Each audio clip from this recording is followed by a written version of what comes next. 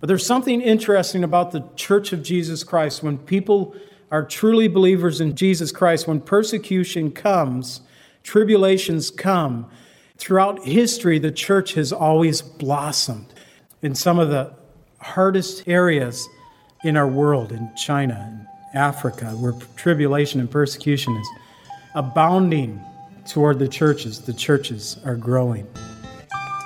You're looking too far for that need you have inside.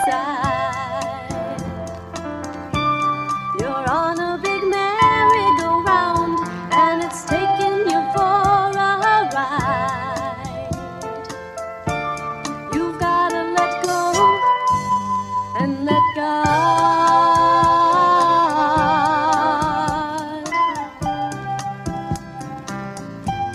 Welcome to the Cleansing Word. We invite you to stay with us as Pastor John Pennell of Calvary Chapel, Lake Villa, takes us through a verse-by-verse study from God's Word. Each Monday through Friday, we'll be airing messages to encourage you in your faith that you might grow in the knowledge of our Lord and Savior, Jesus Christ. I hope that you enjoy this broadcast, and I'll return at the close of this teaching to give you more information about our church and how you can obtain a copy of this message. Now here's Pastor John with today's message from God's Word. Do in your life, he can get rid of pain and get rid of strife. All you've got to do is let go and let God. I believe there's something more the Lord would have for us today, and we're going to look at 5 verses from 2 Thessalonians this morning. Today we'll be learning about the faith of the believers in Thessalonica, that they were growing in their faith and love. Their love was abounding toward one another. It's a great way to describe a fellowship that has a growing faith and an abounding love toward one another. It tells us in many ways that this fellowship of believers in Thessalonica was a very healthy congregation. I believe that a healthy congregation will become a growing congregation, a growing church. And that health comes by faith in Jesus Christ. It comes when the abounding love of Christ is so in us that that love is abounding toward one another. And it is my prayer that we are such a fellowship and that we will continue to become such a fellowship. And so we look to his word this morning in the first 5 verses, and it says, Paul, Silvanus, and Timothy, to the church of the Thessalonians, in God our Father and the Lord Jesus Christ. Grace to you and peace from God our Father and the Lord Jesus Christ. We are bound to thank God always for you, brethren, as it is fitting, because your faith grows exceedingly, and the love of every one of you all abounds toward each other, so that we ourselves boast of you among the churches of God for your patience and faith in all your persecutions and tribulations that you endure, which is manifest evidence of the righteous judgment of God, that you may be counted worthy of the kingdom of God, for which you also suffer. Father, we pray that you would just open your word to us now. In Jesus' name, amen. In verse 3, we find that verses 3, 4, and 5, that we have been counted worthy of the kingdom of God. And I want us to understand as we go through these 3 verses why we have been counted worthy. Paul's going to begin to talk about what was going on in the church there in Thessalonica. We're going to learn that they're growing in their faith and that their love is abounding toward one another. We're going to learn that God is doing such a work in this young church that Paul, Silas, and Timothy are boasting to the other churches about this church, saying, you guys, if you get a chance, go down and visit that church in Thessalonica and see what God is doing with them. It's wonderful.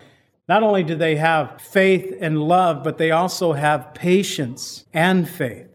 But their patience and faith is found in persecutions and tribulations, that there was stuff going on in their lives. The church was not only birthed in a time of persecution, but that persecution continues because we find in verse 4 that it's persecutions and tribulations, that they were continuing on. They were having stuff going on, and as the stuff is going on in our lives, are we found faithful? Do we have patience and faith? Will we be counted worthy? And we'll find that being counted worthy is not because of only having faith or a growing faith, or only having love that's abounding toward others, or having that patience and faith in the midst of persecutions, we'll find that being counted worthy is all once again about Jesus. It goes back to being in Jesus, in Christ Jesus. And so in verse 3, we see, once again, we are bound to thank God always for you, brethren, as it is fitting, because your faith grows exceedingly, and the love of every one of you all abounds toward each other. As he continues, he says to them, we thank God for you always. Paul is letting them know that we're praying for you guys.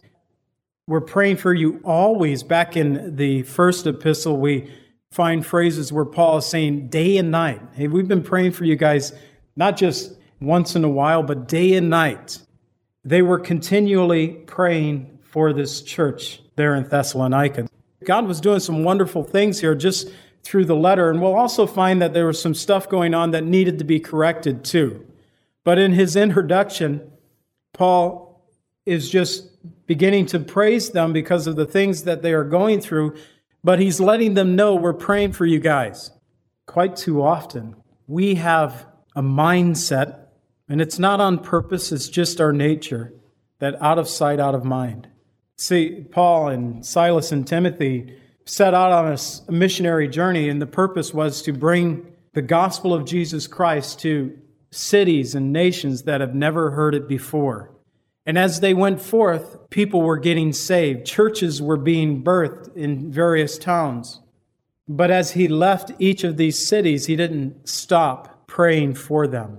At one point, Paul talks about all the things that he had been through during these missionary journeys, how he had been shipwrecked a day and a night in the deep or in the sea, how he had been beaten with rods and stoned and in peril of robbers and peril of the seas and peril of his own nation, how he was struggling. And as he adds up all these things that he had been through and all the suffering that he had been through and all the things that had come upon him, and he said, above all this, the concern of all the churches of Christ. See, daily, Paul had this great burden. He may have had physical things going on and happening to him, but I believe the greatest burden that he had was praying for the churches. And I truly believe that too often we have this out of sight, out of mind, and we stop praying too soon before true victory is established in people's lives. We could look at this church and read some of the things that Paul is saying here and saying, well, we don't need to be praying for them. There's others that we could be praying for, and maybe our prayers could be more effectively working in the lives of others. But the Thessalonians needed prayer. They were going through tribulations. They were going through persecutions. But also because, next we see, because your faith grows exceedingly. Hey, their faith was growing. Back in the first epistle, Timothy brought back a good report of their faith. We'd already learned back in chapter 1 of 1 Thessalonians, verse 3, that they had a work of faith.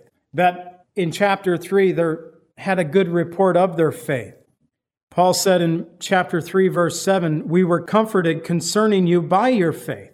But he also said to them in verse 10, we want to see you again. And this is where he says, we've been praying day and night exceedingly that we may see your face and perfect what is lacking in your faith. They had a work of faith, but they hadn't arrived. And Paul had been praying for them. And then as he closed out in chapter 5, verse 8, he said, put on the breastplate of faith and love, but faith, put it on. And here we find that their faith is growing exceedingly. That means abounding over. And that's great. And also that the love of everyone abounds toward each other. Again, we can look backwards to the last letter. And we heard about in chapter 1, verse 1, their labor of love. They had a labor of love already. Timothy brought back a good report of their love. These guys are loving on each other in the church. But Paul encouraged them in chapter 3, verse 12, to increase and abound in love to one another and to all. He says, I want to see your love increase and abound. You guys are doing well. I know you can do better.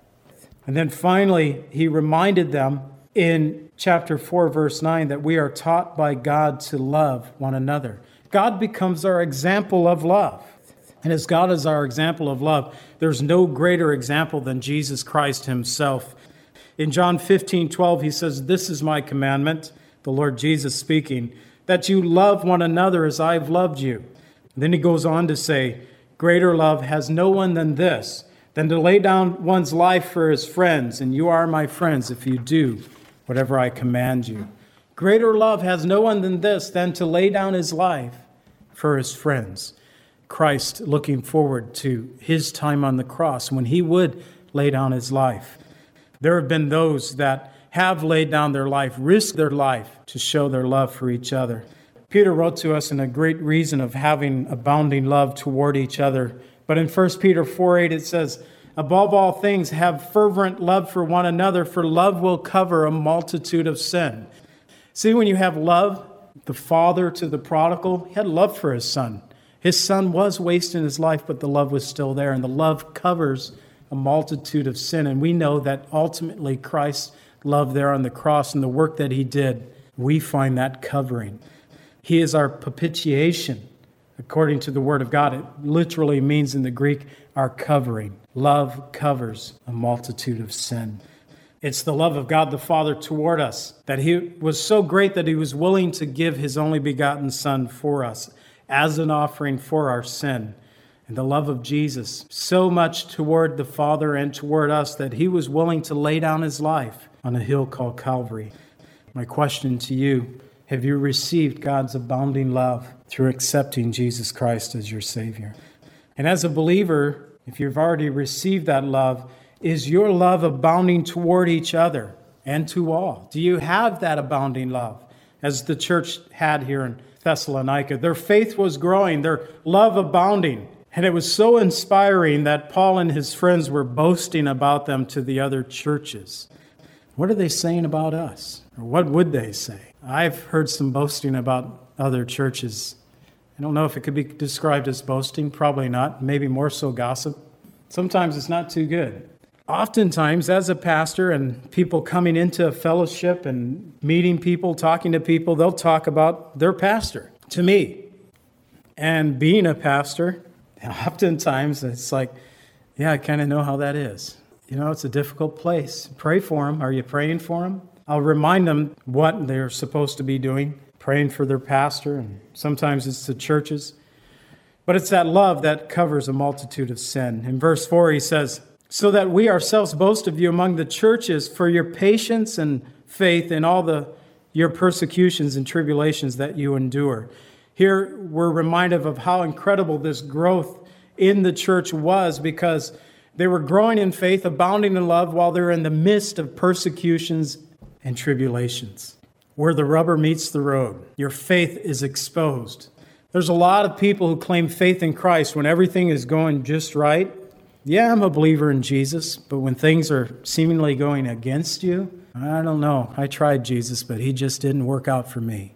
But you know the heart of a true believer, that in the midst of tribulations and persecutions, they're enduring, that man, they have a patience and a faith that's beyond themselves. He said that we're boasting of you because of what you're going through. We're sharing about you because they had patience in the midst of persecution and tribulations.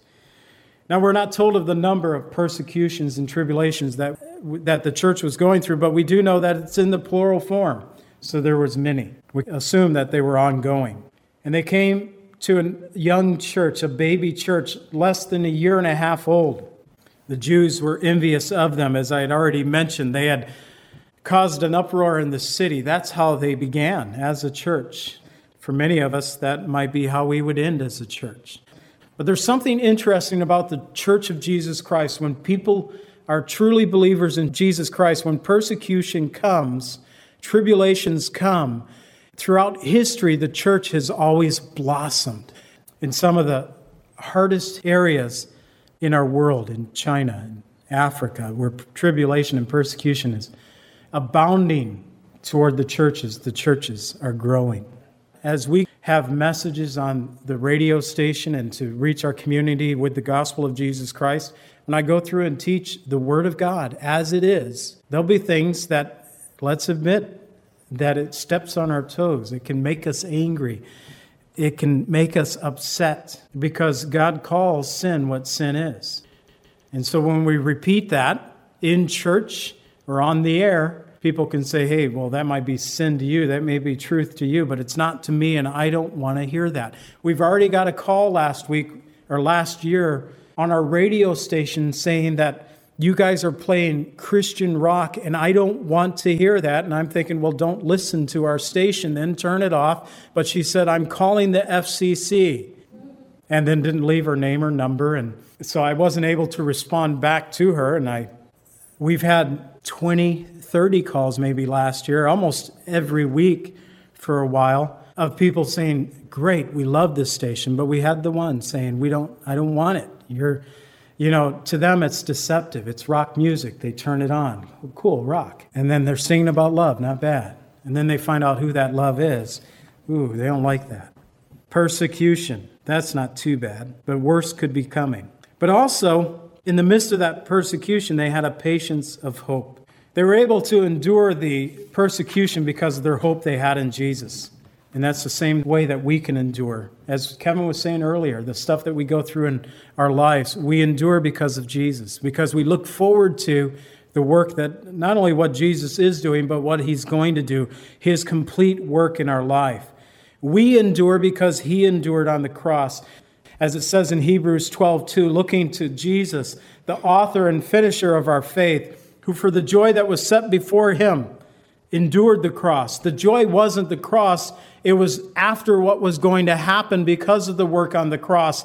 He was looking forward to sitting down once again at the right hand of the Father, but also he was looking forward to the redemption that would come to us through his work on the cross. So for the joy that was set before him, he endured the cross, despising the shame, and has sat down at the right hand of the throne of God. We see that Jesus was willingly able to endure persecutions and tribulations because he was looking forward to his own finished work. And we can endure also because we look forward to that same. They had patience and faith that enabled them to endure. And finally, verse 5, it says, which is manifest evidence of the righteous judgment of God, that you be counted worthy of the kingdom of God, which you also suffer, for which you also suffer. Their patience and faith in the midst of persecutions and tribulations are the manifest evidence of the kingdom of God, for which you also suffered. He said, manifest evidence of the righteous judgments of God, ? I'd put there. Their patience and faith in the midst of persecutions and tribulation. Peter wrote to us in 1 Peter 4:14, if you're reproached for the name of Christ, blessed are you, for the Spirit of the glory and of God rest upon you. For on their part, he is blasphemed, but on your part, he is glorified. If you're reproached because of Jesus, Peter said, blessed. Hey, you're blessed. And you think, no, I don't like it. I don't feel blessed. But see, when we have our mind set upon this world, then of course we're not going to feel blessed. But when we have our mind set upon the finished work of Christ and his work, then we're blessed. On their part, they're blaspheming against God. On yours, God is being glorified. The injustice of their persecutions and their tribulations will one day be made evident when God comes to judge this earth in righteousness. He says that you may be counted worthy of the kingdom of God, which you also suffer. Now, their suffering that they endured as believers did not open up to them the kingdom of God or the right to enter the kingdom. That question that you can ask a number of people. If you want to try it today, go out and try it. Pick 10 people and say, are you going to heaven? And if they say yes, ask them why. And the number one answer is because I'm good. Now, some may say because I suffer, so I know I'm going to heaven. But that's not why. It's not goodness. It's not sufferings that we go through. As we learned in a memory verse last year in Ephesians 2:8 and 9, it's for by grace you are saved through faith, and that not of yourselves, not of works, lest anyone should boast. It is the gift of God. I did that memory verse wrong. So it means that I need to rehearse it. And if you didn't realize I was wrong, it means that you need to rehearse it too. Point being, we're saved through faith, not works. So their suffering didn't gain them access to the kingdom of heaven. But the suffering, well, Peter described it this way in 1 Peter 2:19. He says, "For this is commendable, if because of conscience toward God one endures grief, suffering wrongfully." Then he says, "For what credit is it if, when you are beaten for your faults, you take it patiently? But when you do good and suffer, and you take it patiently, this is commendable before God.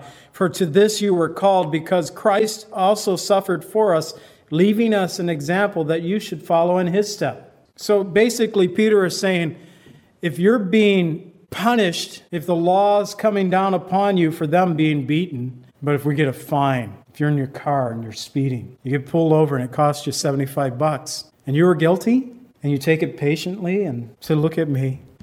I'm paying this $75 because you're guilty. You're guilty. You're guilty." But if you're being busted by the law because saying Jesus is Lord, and you take it patiently, that's what Peter is saying, then this is commendable before God. But then he says, Jesus is our example, that we should follow in his steps. And he goes on to say, "Who committed no sin, nor was deceit found in his mouth, who when he was reviled did not revile in return." How do you respond when somebody comes against you?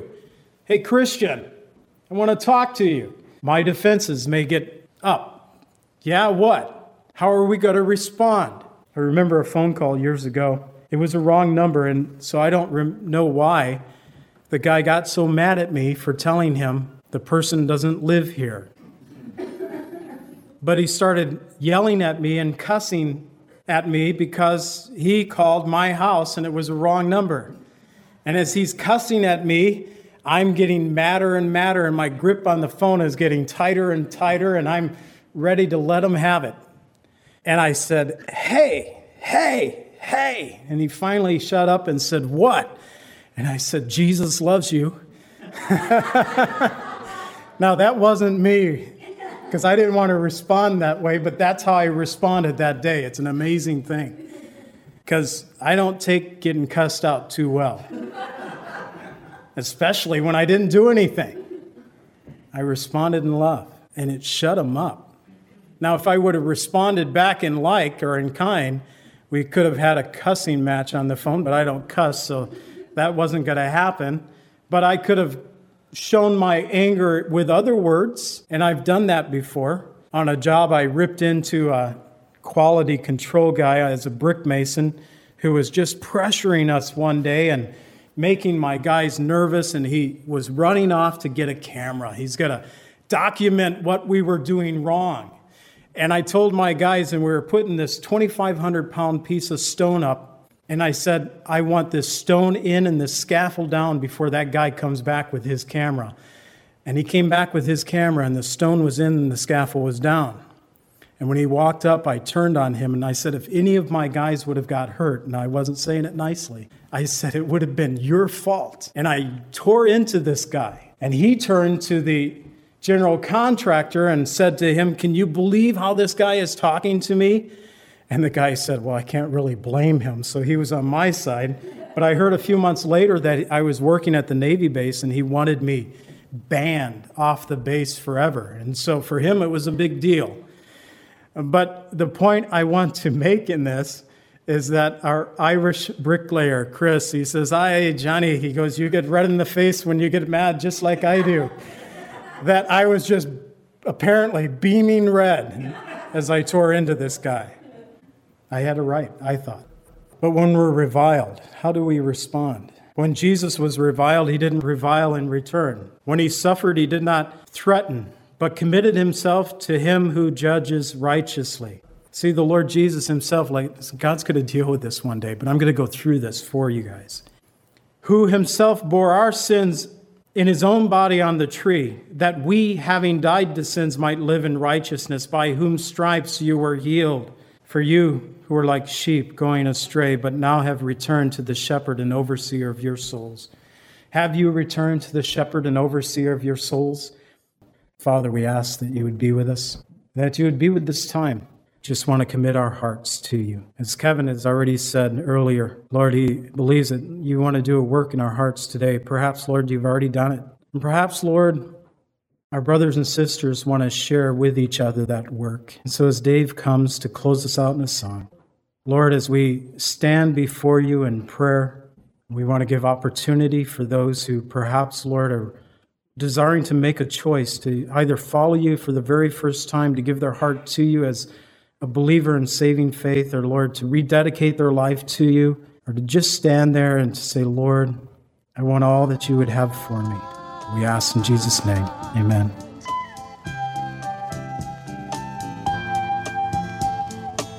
Calvary Chapel is a fellowship of believers in the Lordship of Jesus Christ. Our greatest desire is to know Christ and to be conformed into His image by the power of His Holy Spirit. If you would like more information about Calvary Chapel, or if you would like a copy of today's message, please contact us at 847-265-0646. That's 847-265-0646. Thank you so much for joining us today, and may the Lord richly bless you as you worship Him today.